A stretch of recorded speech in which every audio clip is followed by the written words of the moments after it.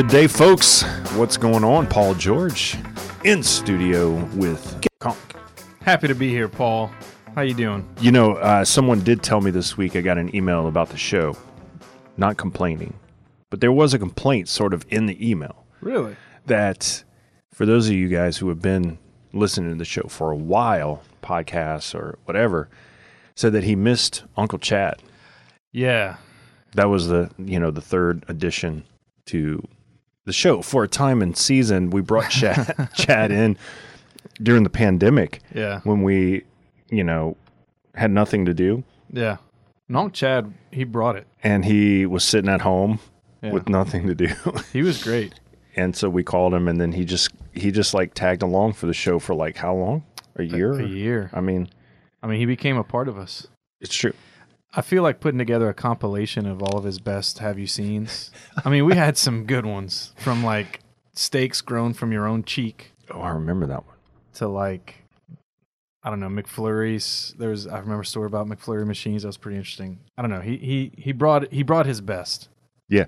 The thing about Chad is that he would laugh at the Have You Seens before he would do them. That's true. It was, Anyway, so thanks for being a part of the show through all the thick and thin. Deacon Adam Chad, Conk. if you're listening, we miss you, buddy. You were part of the show before you were a deacon.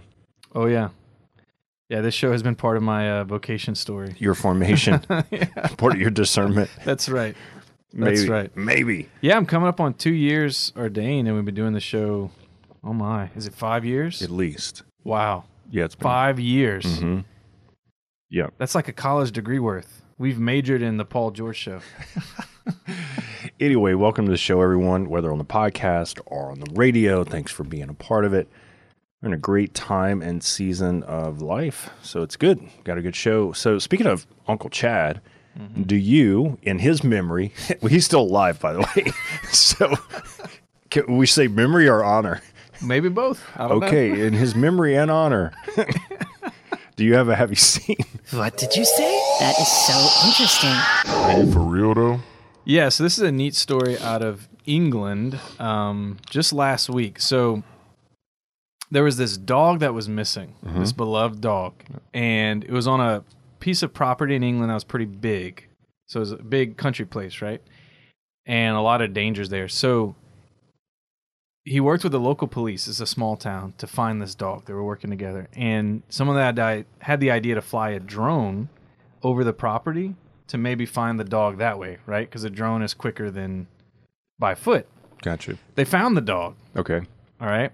But they found the dog in kind of a dangerous area where apparently it's on the coast and the water was kind of coming in, and the dog, if he wouldn't leave where he was, he would drown. And the time was of the essence. All right. Okay.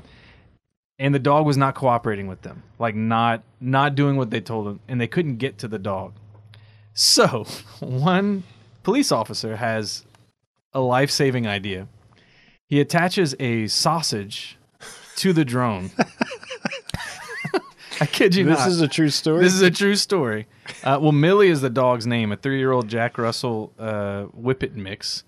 And this is out of Hampshire, England. So it's legit. This happened on January 13th. And they do have year. legit sausages there. They do. So they tie a sausage to the drone, Okay. fly the drone to the dog, and lure it to safety, successfully saving the dog's life. Wow. Wow. That's reminds me of a joke someone told me when I was in elementary school. They said, you're so ugly. You tied a pork chop around your neck, your dog wouldn't even play with you. And I was like, man, that's pretty bad. That hurts. So they put a sausage on a drone to attract the dog. Yeah, into safety. They tied a long string about 30 feet worth from the drone to the sausage, and then flew the drone to where the sausage would like entice the dog, and it worked because they couldn't get to the dog. It was like this marshy area, kind of like Louisiana coast. It looks like that, Right. So it was hard to get to the dog in time before the tide would come in, but they got it done, and Millie's safe and sound. So, and it was a local policeman. So way to go, local cop there. That could go either way in our day, in our life, right? Like it can go either way. Like we could be attracted to something or enticed or say, like if you were to use an analogy for the way Satan works in our lives is think about fishing. You know, like if a fish knew that the lure had a hook on it, it wouldn't bite it, right? But the whole thing is to like dress the hook, you know, with this lure around it that like looks like a crawfish or a fish or a worm or whatever, and then the fish bites it. I mean, that's how Satan works. Like it's not like he just flashes a hook in front of us because we're like, oh, it's a hook. He flashes a lure that's attractive, and then underneath is the hook, and we don't see it till after and so that's how he works, you know, in our lives. He's constantly luring us, you know, into temptation or away from what we're focusing on. Or it can go the other way where the church in its beauty and sacraments and the gospel and sacred scripture and all these elements and things and realities that point us to God can lure us in the right direction, right? Like, and so it could go either way in our day and in our life. Yeah, and a lot of the classic spiritual exercises, let's say St. Ignatius of Loyola and his spiritual exercises, revolve around that exact idea, is that Satan is in our life luring us a certain way. You know, he's trying to build a kingdom with us in it. But God is also in our life luring us a certain way. And that if we pay attention to our own desires, our own things that we want for a life that are good and noble, and learn to trust those impulses, learn to discern the voice of God pulling us in a certain direction, then we can find the will of God and find safety like little Millie did, right? Like we can follow God into that green pasture that he wants to shepherd us in.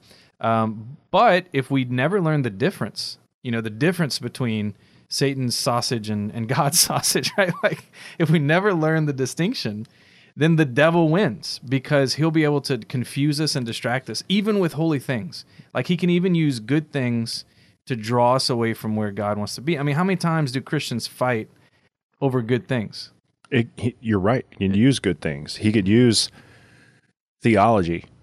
He could use money. He could use friendship. He can use all these things that can be used for good. He twists. Okay, so you know, I've often heard this, you know, outside of the lure analogy, is that Satan basically, in the sense of the way he works in our lives, and the longer that you are trying to live for Christ and you know, be faithful, right? Like the subtlety of temptation becomes different, right? Becomes more lurid, more hidden. You know, it's not just like obvious, oh, there's a hook, let me bite it, right? Where someone who's deep into sin, it's like the hook's the hook, man. And it's like, whoa. Is that Satan takes the truth and twists it into a lie, right?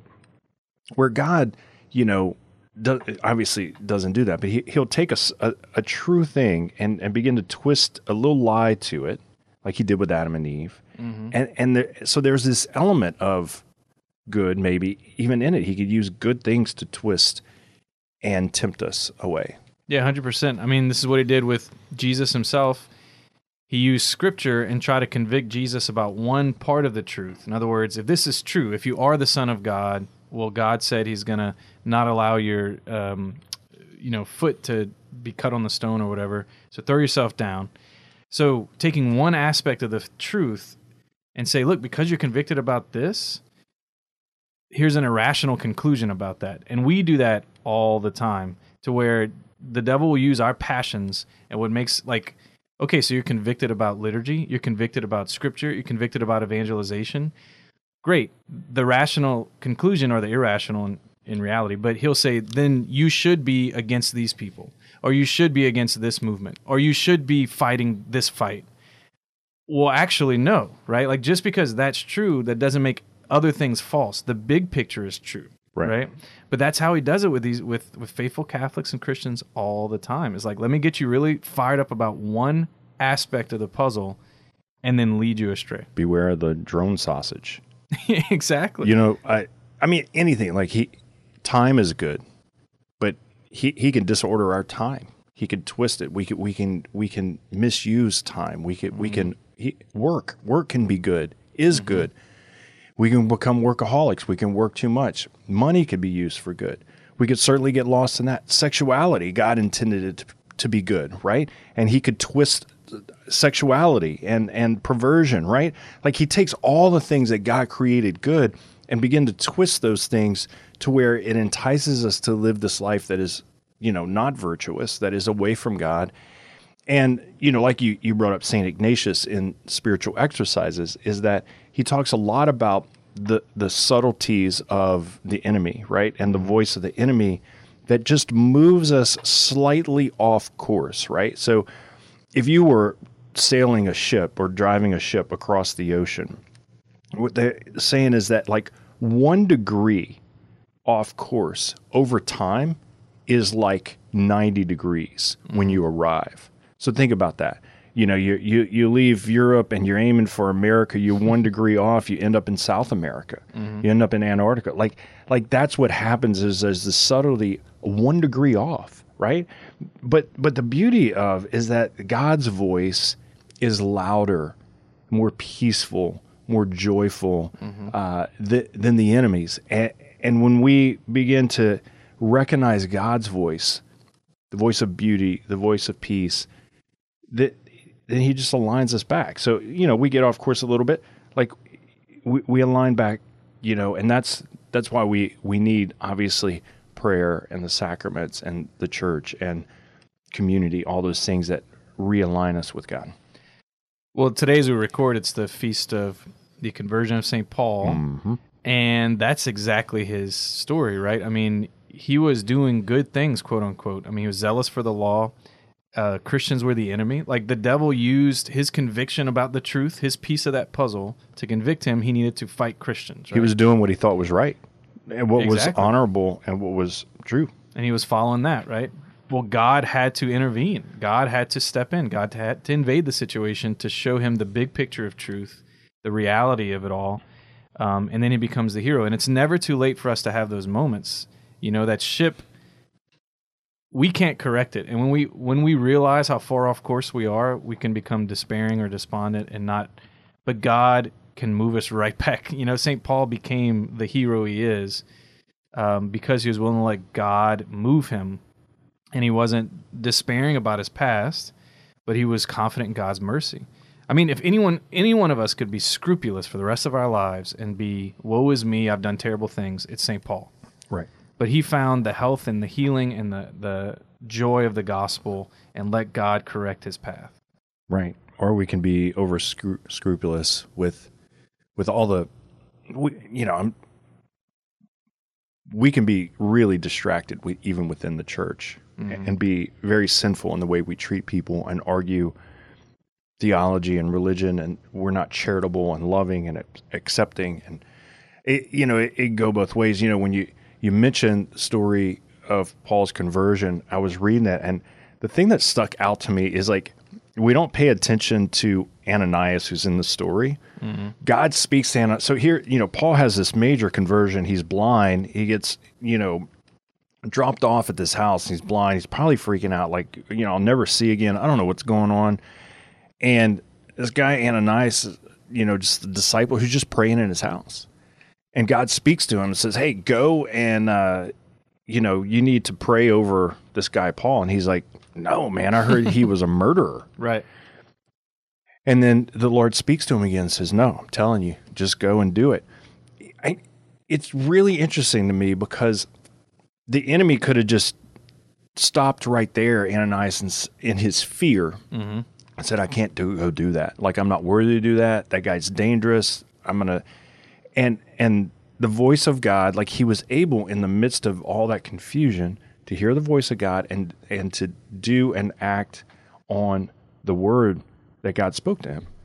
Yeah. Well, and it takes a maturity, and I think that's the takeaway from this conversation that I'm going to ponder the rest of the day, which is it takes the maturity and relationship with the Lord to know the difference between the devil's voice and God's voice. And Ananias had a prayer life, obviously, where he matured as a Christian to know when God was speaking and to know the difference between his fear, his anxiety that the devil will use to guide him, and the peace and the joy of God's voice. And so if Ananias had not taken that time to mature, to let God continue to work on him into Christian maturity, we wouldn't have St. Paul. He wouldn't have gotten baptized, right? Like the plan of the gospel is that Christians mature and come to know God's voice that will guide them in their life, and to reject. I mean, what are our baptismal promises? To reject Satan and his empty show, like all those lures, all those tricks he's going to pull, that we don't want to live like that, but rather we want to live according to God our Father and salvation in Jesus Christ by the power of the Holy Spirit. Yeah, absolutely.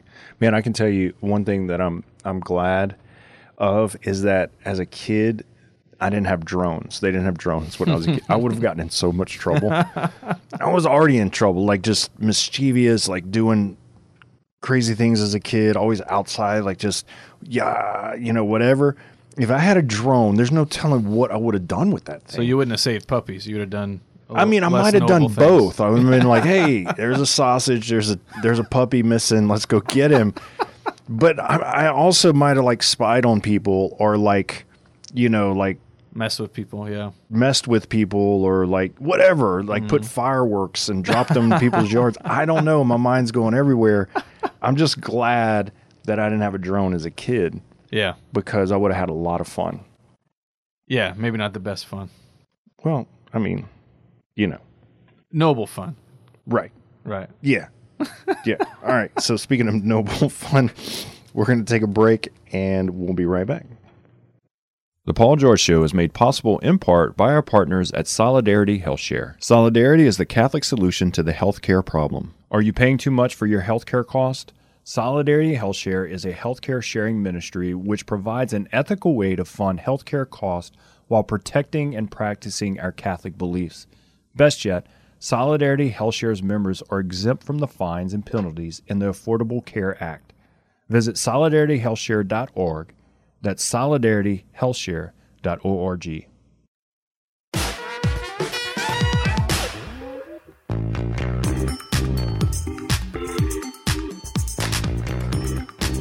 Welcome back to the show. Great to be with you. Thanks for listening in today on the radio, KLFT Radio here in Acadiana area, or on the podcast, wherever you are. Appreciate you being a part of the show. Just so you know, like if that situation with the drone and sausage happened here, it would probably be like what we would put on that drone to attract the dog into safety would be like boudin. Yeah. Yeah, or just like a boiled crawfish. Boiled crawfish. There's some things that like you could put on that drone. Yeah. The thing is that if you did that here, people would you'd pick up a few people on the way. Yeah, people would shoot the drone down.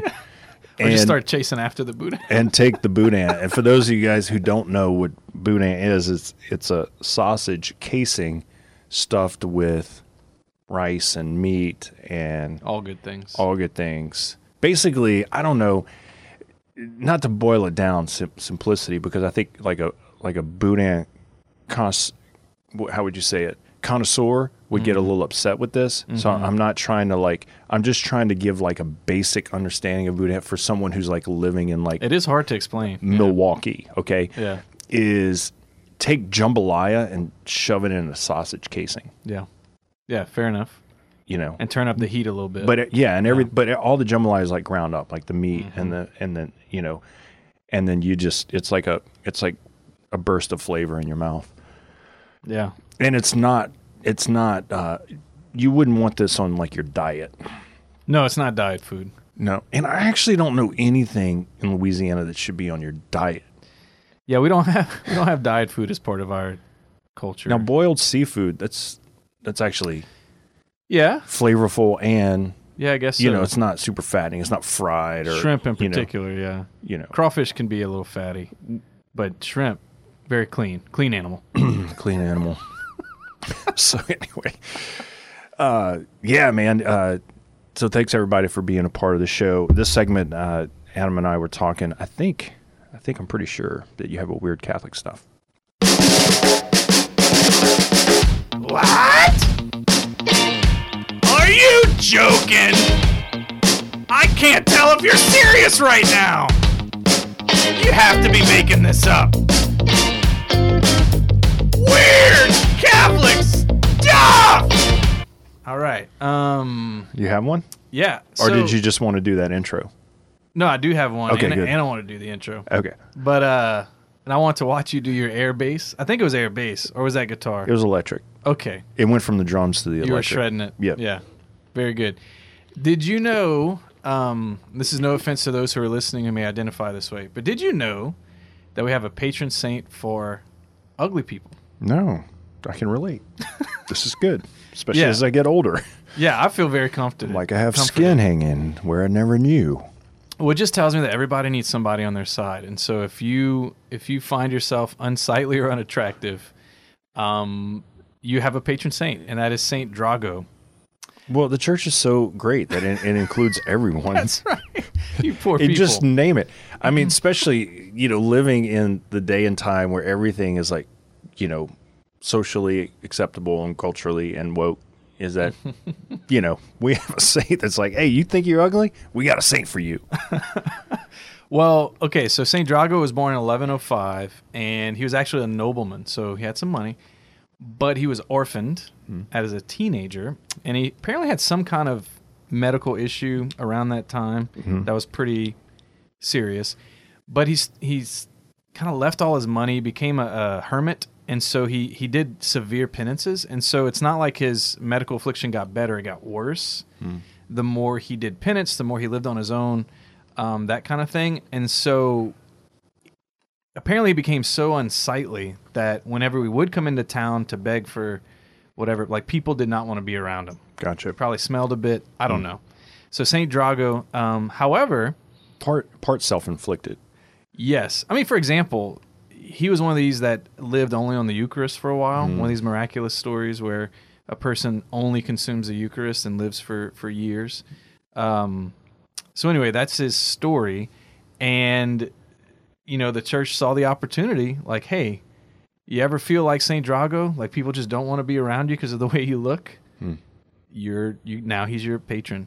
He's also the patron of, or one of the patrons of coffee, just so you know. Well, So- as we're drinking. yeah, he drank coffee, and so he's a patron of that. So thanks, Saint Drago. But That is weird, but to kind of drill down into that, like the reality is this for all of us, and look, I've had hundreds of conversations with folks, and this and me, is that I think there's always a moment in time in our life where we feel insecure, we feel unlovable, unacceptable, ugly, like I'm not good enough, pretty enough, attractive enough, handsome enough, this whole culture we live in. And I think the intercession of St. Drago more than ever to really intercede, to speak truth into who our identity was, because for him, like the penance and his growth in Christ, like you have to be so sure of your identity and beauty inside that you're not so concerned about, like what people think of you. Right? yeah, and like you said, the older I get, the more I appreciate the factor that insecurity is in adult life. Like I'm continually amazed in myself and others how long drama can go on, or dysfunction, or things not being quite right, either in the way I parent or in the way I work with people. Like insecurity is such a factor in human dynamics. And I say that to say I'm also come to appreciating more and more the gift we have in Jesus Christ, because he does overcome every insecurity. If we do, like you said, find identity in him and rest in the love of God for us, regardless of what people think about us, there's such a peace and freedom for us and for the people we work with. Because even the most beautiful people can feel ugly. And the most ugly people can feel beautiful, right? Because there are no ugly people. God doesn't make ugly people, right? Right. And so it's irrational for any human being to feel like God messed up with them, like God made something ugly or defective. He doesn't do that. So whatever is making us feel that way is irrational. Right. And St. Drago understood that, obviously, but the church understood that we need a patron saint. So when we feel that way, either emotionally, spiritually, or physically unattractive, St. Drago is our guy. St. Drago, pray for me. Yeah, we mentioned the conversion of St. Paul. We celebrate this week as a feast day. Some traditions or thoughts have said that, St. Paul wasn't the most attractive guy out there either. Sharp nose. Thorn in his side, sort of ornery. He murdered people. Yeah. Look what he did for the Lord. Like, it didn't matter. Now, I don't know what's attractive or not. Like, I have no idea. But the reality, maybe he let himself go. Maybe he had like long hair and a big beard and like just didn't care. Long like, fingernails. Whatever. Like, certainly we need to take care of ourselves. Like, we are a temple of the Holy Spirit. Like, we're body and soul. Like, so we should take care of the gift that God has given us. But the reality is our identity is not in who we are on the outside, but who we are on the inside, who Christ created us to be, who speaks to us, right? And I was having a lunch meeting with someone last week, young adult, and it was interesting. Like what kept coming out in our conversation was that this person felt like, he was a failure, and he was afraid of fear of doing, kind of making and taking some risks moving forward in his life. So he just stayed safe in his decisions and in a real comfort level, but it was all just rooted in this fear of his and being certain in his identity in Christ. Somehow, I guess what I'm getting at is that failure had defined who he was, right? His inability to accomplish or do certain things based on what the world's standards are, a college education or a certain job, and the fact that he hadn't achieved those or gotten certain benchmarks, he had defined himself by those things as failure, and then therefore had taken on failure as his identity, and then was trapped, right? That's what Christ comes to set us free from, right? Just believing those lies. And we're talking about in the first segment how the enemy can just take something. And if you think the enemy isn't super excited about him being trapped in his fear, you're wrong. Because on the battlefield front, Satan has that battle won in his heart.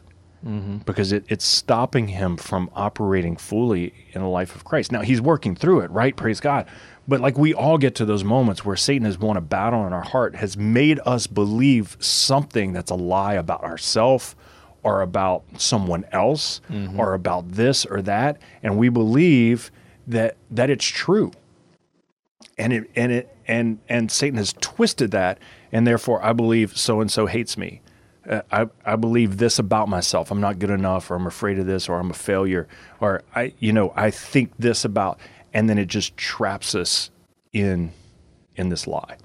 Yeah, trapped is the right word, and that's the urgency of this situation. Is that as long as I'm trapped, I can't live life the way God is calling me to live it, and I can't have the effect that God's calling me to have in the world and in my church and in my family and my own life. And so there's an urgency to deal with our insecurities. And I've noticed certain signs in myself of when something's touching on an insecurity of mine. So for example, if I tend to want to shut down or not address something with somebody, I don't feel comfortable enough saying what needs to be said, usually that is a sign of my own insecurity, something I need to wrestle with and realize that this person doesn't hate me. They don't think I'm terrible. Or maybe they do, but regardless, I need to say what God wants me to say. And so I've learned to recognize those red flags in myself of my insecurities being touched on, and learn to, in those moments, ask for God's help. In that experience of insecurity, to say, God, you want me to do something. You want me to say something, and I want to do that. And, honestly, over time, you do get freed. You don't have to live life by your fears and insecurities of not measuring up. Right. You can find a freedom to talk honestly with people, even if it's uncomfortable, and don't look back. Right. No, that's very true. This week we were talking about the saint calendar for this week. Powerhouse. Yeah, and sometimes you look at the week and you're like, I don't know any of these folks, man. That's awesome, but I don't know really anything about them. And so you research and you read about them. You're like, oh, that's kind Like of St. cool. Drago, the ugly. Yeah, St. Drago. But this week, look, in 1 week, we got St. Francis de Sales Boom. on January 24th, conversion of St. Paul Boom. on the 25th, Saints Timothy and Titus, Hey now. Double shot. boom, on the 26th. And then on the 28th, we have St. Thomas Aquinas. You've heard of him? He's been around. So, like, just in this week, like, I don't know how you get through the week without, and then I feel sorry for, like, you know, servant of God, Brother Juniper, who falls in this week. He's like, man, nobody's looking at me, you know? Definitely not the star of this show. Saint Angela Marici, yeah. Marici as well. I mean, those are Yeah. great saints, but like they're kind of, you know, hidden within this week of like these big timers who, you know, obviously have churches named after them and, you know, have done, you know, amazing things, or doctors of the church, all these things. Yeah. Well, in teaching, and I'm sure you've got this question before, but like when you're teaching theology or the faith or whatever, and you start to describe heaven and certain realities of heaven that, like, you know, when saints have greater glory, like the Blessed Virgin Mary, she has a greater glory in heaven than like me. We're both fully happy, fully alive in God, but she has a greater share in the glory of God for all eternity than I do. And they always ask, well, will I be jealous of Mary? Will I be jealous of other saints? Is there a jealousy in heaven? And the answer is absolutely not. Because the beautiful thing about heaven is that the glory that Mary has is available to me to enjoy. So I don't have her glory, but she shines like the moon with the sun that is God's light. She shines so brightly that I get to enjoy her light. I rejoice in what God has done in Mary, and I experience the joy of Mary, not because I have it myself, but because she's generous in sharing it with me. And same thing with these great saints, you know. St. Thomas Aquinas, what a great light in the history of the church. And so we're not going to be jealous of St. Thomas in heaven like, man, I wish I had his spot. But actually, we get to rejoice in his light, you know, like he will share everything God has done in him now becomes what God does in me in heaven. And I get to rejoice. And so, yeah, if you're St. Juniper or St. Drago, like, they're not jealous of St. Thomas Aquinas. They're rejoicing with St. Thomas Aquinas forever. And I'll be friends with St. Thomas Aquinas. That's nuts to me. Like, when I get to heaven, St. Thomas will be like, hey, man, I've been waiting for you. Really? Because you've had a lot of fans over the years, but you've been waiting for me? That's interesting. What a mystery. You know, I don't really think about that in a sense of like, you know, what would heaven be like with the saints? You know, because, I mean, really, it's all a mystery. You know, we have sort of educational, you know, guesses and like, you know, theological sort of, you know, understandings, but ultimately, like, we have no idea. That's right. You know, we can predict and sort of think it out, but, you know, I have no idea, like, what those conversations would be like. You know, I don't even know. Like, I'm just, like, hoping to, like, get there, you know, like, at this point, you know, I don't think I'm going to be on the saint calendar, you know, 200 years from now. Well, of the two of us, you have the best shot. Oh, you think so? Oh, yeah. Really? If I had to choose to invest No, you. something in that direction, it would be on your side of the table. Yeah. You haven't lived at my house. You know, you haven't seen me behind closed doors, you know, all the time. I mean, and you are a deacon. I mean, you have the Earl of ordination. The Earl. To kind of help you. A little grace. Yeah, and even that I can't get right. You know, got so much going for me, but Yeah. nope. Nope. Sorry. You're just going to be deacon, but not saint deacon. You know, were there any saints that were deacons? Yeah, and they get little recognition. I know for that there have been. Yeah, for sure, but do you I mean, remember any? the most famous and well loved, of course, Stephen? is Saint. Well, yes, Stephen was a deacon. good call. So But- yes, in the history of the church, Saint Stephen stands out. But second to him, and today a little more famous, would be Saint Francis of Assisi, who became a deacon towards the end of his life, and chose not to pursue priesthood because he didn't feel worthy enough, is what they say. But I think, you know, having discerned a diaconal vocation, I can relate to what he was experiencing now. I think more Right. is like it really is a different call. There's a there's a particular call to the diaconate for those that are not going to pursue priesthood, that the Lord doesn't want to become a priest, that I can relate to more now with St. Francis of Assisi. And he just had that dynamic. Yeah, you forget that St. Francis, who, by all, purposes is like one of the most famous saints, names that we remember, what people recognize, even non-Christians or non-Catholics, quote St. Francis of Assisi, sort of almost like a Mother Teresa, right? Like the name just world famous, kind of, impact and resound, is that, you don't really think about St. Francis not being a priest. He was a friar, he started a religious order, but never got ordained a priest by choice, like in his discernment, but was, a deacon. Therefore, like, he had priests in his religious order who had, more faculties than he did. Mm-hmm. Yeah. Which is the beauty of, like, discernment and living in your call and your identity. And like you said, like, there's no saint that's jealous of another saint. Like, when you live in the call that God has on your heart and you do what God wants for you and you respond to that, then you're not looking at other people and saying, well, they're better than me, or I should have did that, or they have it better, or whatever. We no longer compare and contrast. We're just living in the call that God's called on me. So, like, you're called to be a deacon. Like, I'm not looking at you being like, man, I mean, I think it's great, but, like, I got to live in my call and my identity in Christ and be comfortable in that and rejoice in that, right? And, like, we rejoice in each other because we want what's best for each other in our pursuit of Christ.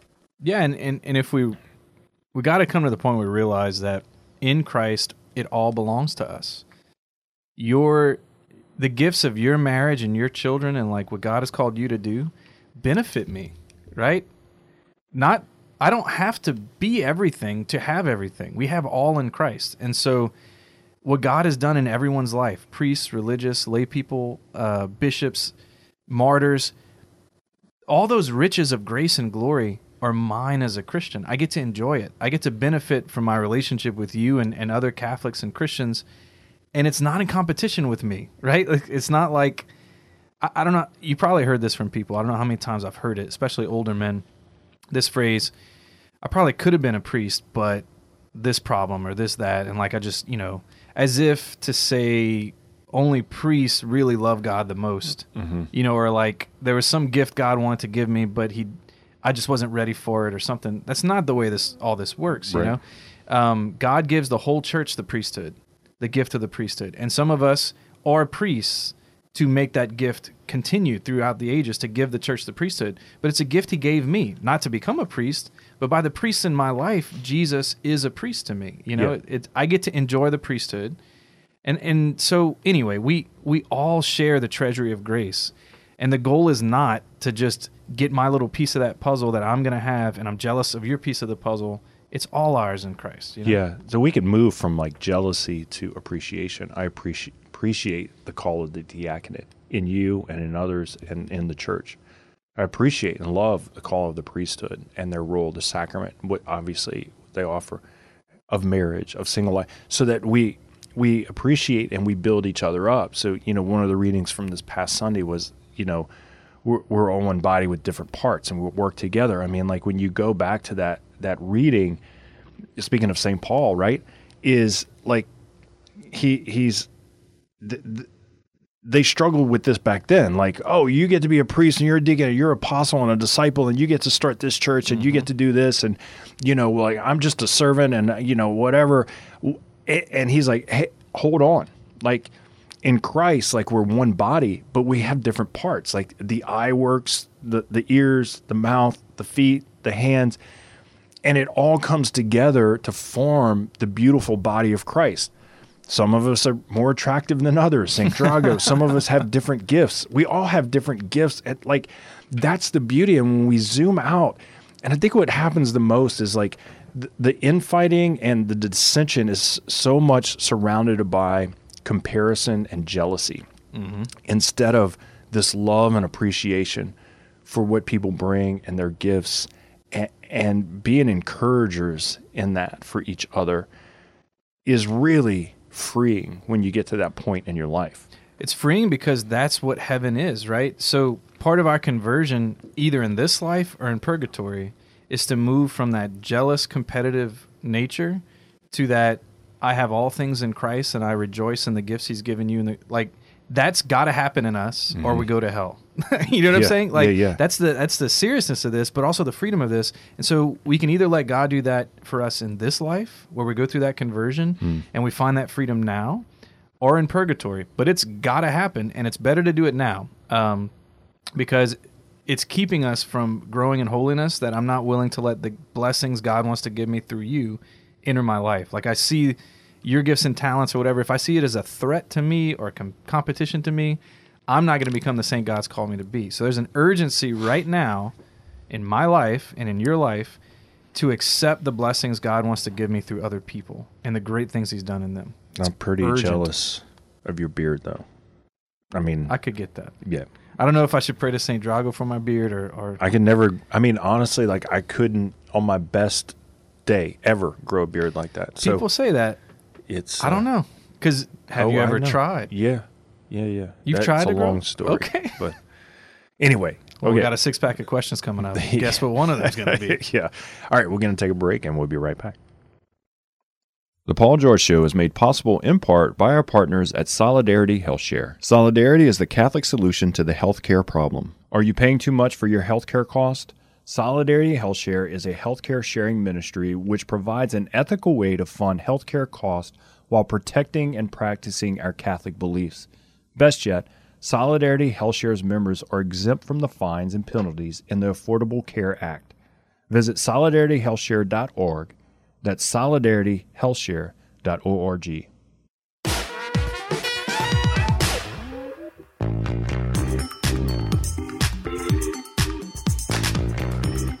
Welcome back to the show. Great to be with you. Thanks for listening in today, being a part of the show. If you missed part of it, you can what a show. Go back on the podcast. Yeah.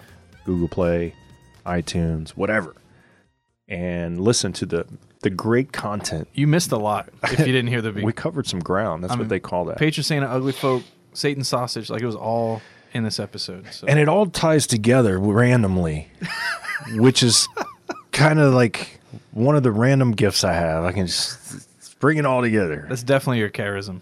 Yeah. Let's put this all together. Speaking of Drago, like, wasn't that like the Russian name for the movie Rocky? That the Rocky fighter? Yeah. Drago. Yeah. Right? Wasn't he the guy that beat up Rocky? That's right. And then they had a rematch? It's true. It's also a famous New Orleans seafood restaurant. Drago's. Mm-hmm. Man, their oysters charbroiled on the grill with garlic and butter. Nothing ugly about that. Yeah, and another non-dietary thing.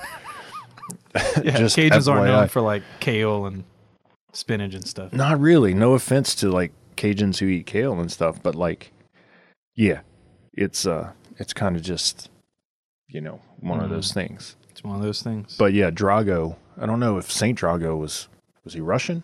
Was he from Flemish? Flemish. What does that mean? I don't know. We're gonna have to research. It's Flemish. One of those Scandinavian countries. But I don't know so which. Scandinavian. Yeah. So that would make sense. Okay. Speaking of, since I have questions for you, maybe you got questions for me. Question number 1. So we started the show kind of telling the story of Millie, the little dog who was saved by the sausage on a drone who lured her to Which, if you're safety. from my generation, they had to name that dog after Milli Vanilli. Yeah, probably. Which was the band that lip synced and nobody knew. They made all this money and then they got in trouble. So let's say you were going through a rough patch in your life. Maybe you had like a mental breakdown and you were in a situation like Millie. You were out somewhere. We didn't know where you were. And we found you on a drone and you're in danger, but you're not willing to trust people to follow direction. I'm stuck. And something had to be attached to a drone to get you out of the situation. What would that something have to be to really work? Now, remember your state of mind. This is not sound rational, Paul. This is like animal instinct only, Paul.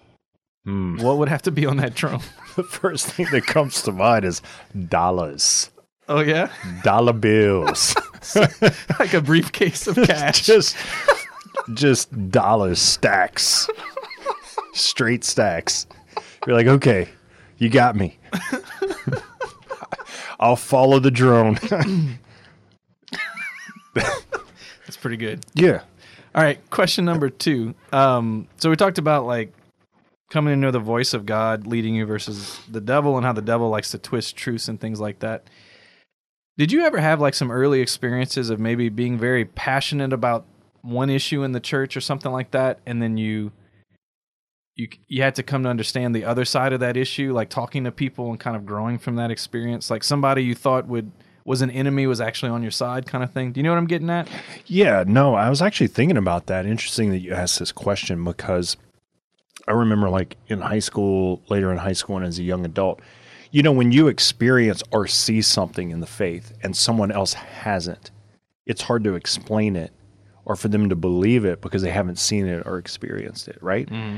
And I remember like just getting in a, you know, not a fight, but like a pretty like dug in argument with someone else about the faith. I had witnessed someone receive a healing, like a physical healing. Like a priest prayed over this person, received healing, and I saw multiple occasions like that. Okay.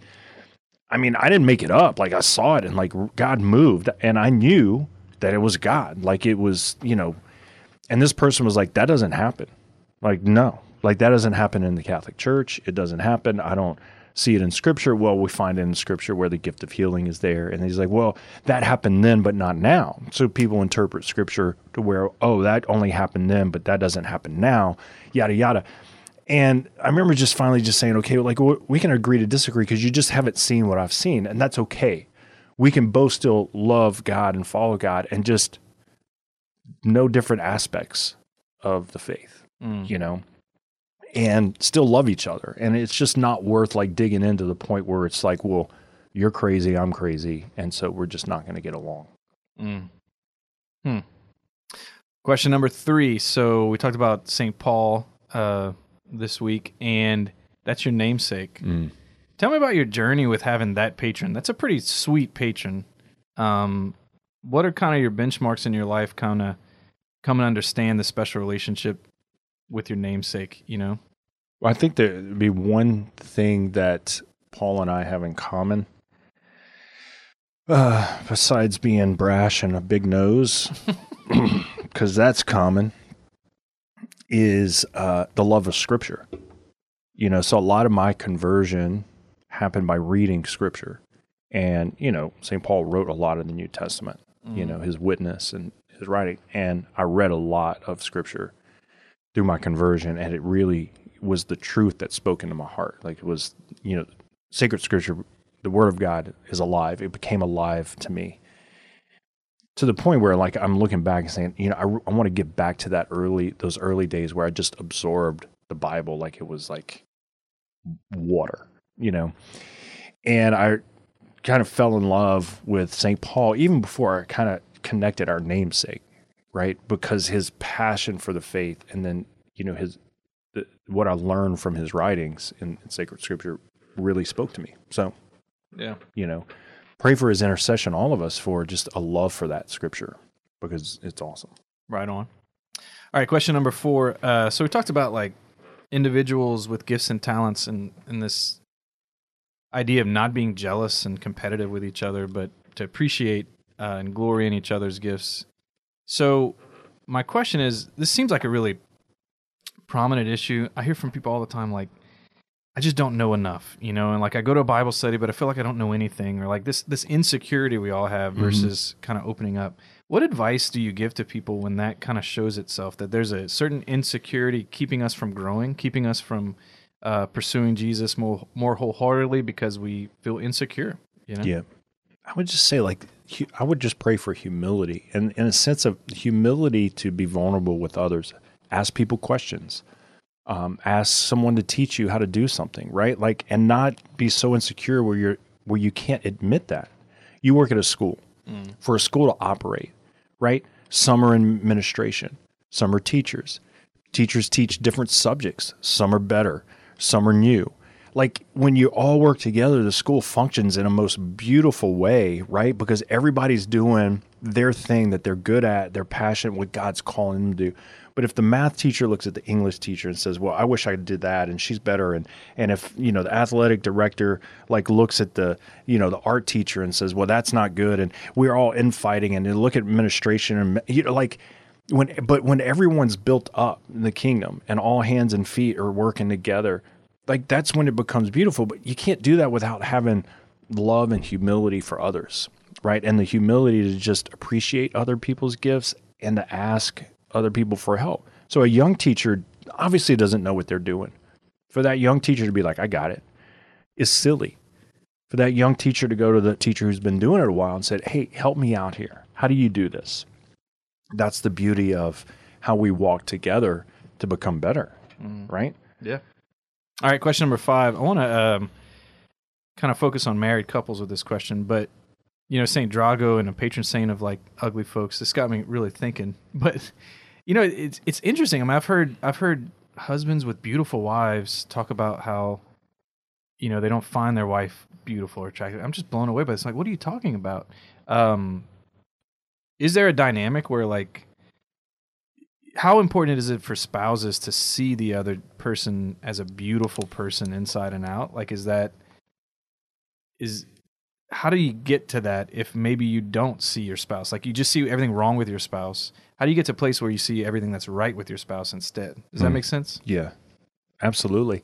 It's just praying for the grace to see right past, the shell and into the heart, the beauty that God created that person, right? Like, if I can't see the beauty of my spouse on the inside, the outside makes no difference, right? Mm-hmm. Like, we all want to, be attractive on the outside, but like love is like so much deeper than that, And, two things are at play, or a few things are at play if we don't find our spouse attractive. One is there's unresolved issues between the two. And so like this tension is just making us look at the ugly things in the person, both their traits or whatever.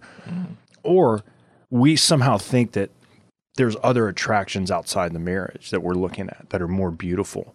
And so we're disoriented in our relationship, but there's more beautiful people out there that I might be more compatible with. And that's the enemy. That's the enemy twisting and turning so that you're not looking at your spouse in a holy and beautiful way, right? Now, every day you're not going to wake up and be like, man, you're the most beautiful person in the world, but that's the goal.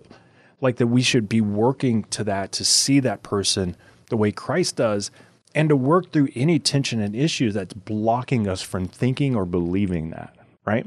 Mm-hmm. Love it. All right, question number 6. You knew this was coming. You casually mentioned that you attempted a beard before. Mm-hmm. I thought you were going to forget about this. Nope. And you said there was a story to that. So the question number 6, what is that story? So I can grow a goatee, and I've done that before. Back, I went on a 2-week trip to Europe, years ago, and couldn't really shave. Like, we weren't staying in hotels. We were like staying in hostels and stuff like that. And so my goatee grew out, pretty good. Nice. But like, I have patches on the side. Like, it's just, I just was not blessed with the ability to grow a lot of facial hair. And it's not a gift that I have. And I have to be okay with it. Yeah. Appreciate those who can. Glory in my beard, sir. And just kind of let go of the understanding that I don't know why. I don't know why. Right? Like, I don't know why. I'm tall and you're not as tall as me. I'm not as tall as you. It's just all mystery, and we just have to live with what we got. And I'll just say this, you don't need a beard for sure. But what I usually tell folks that tell me exactly what you just said, I tried it for 2 weeks, 3 weeks, it was patchy, is you gotta get through the patchy stage. Yeah. There is a stage where it all blends and starts to work. But if you've never gone 3 months without shaving, you don't know what you have. You know what I'm saying? Well, and there's other thing if you're married. So for you to grow your beard, your wife has to be on board with it. She does like my beard, which is why I still have it. Yeah. That's so right. like, and that's important, right? So like, my wife doesn't necessarily like facial hair, and neither do I. So we're both on the same page. But nice. I'm going to tell you this, as honest as I can be. I'm not trying to like do whatever. I've tried to go through the patchy phase. It does not work. Okay. Not for me. Okay. It's just like, I don't know what to tell you. Well, you don't need it. See, an ugly guy like me, I got to cover that up. Right. St. The problem St. is Drago sent me a beard. if you shaved, you would look 10 years younger. So you look kind of like this mysterious, like young old guy, kind of mixed. Young old guy, yeah. You know, and like, well, how old is Adam? Well, he looks young, but he kind of looks old That's a because good I can't description really of me, a young old guy. figure it out. And so you're really a mystery. That's what a beard does. It brings mystery. It's a covering. So anyway, well, thanks, bro, for being a part of the show, and everyone for listening. Feel free to share the show, and thanks to KLFT and everyone here in Acadiana and all the people listening on the podcast. Maybe we'll have some boudin next show. Okay. So we'll be back. Talk to you guys next week. God bless.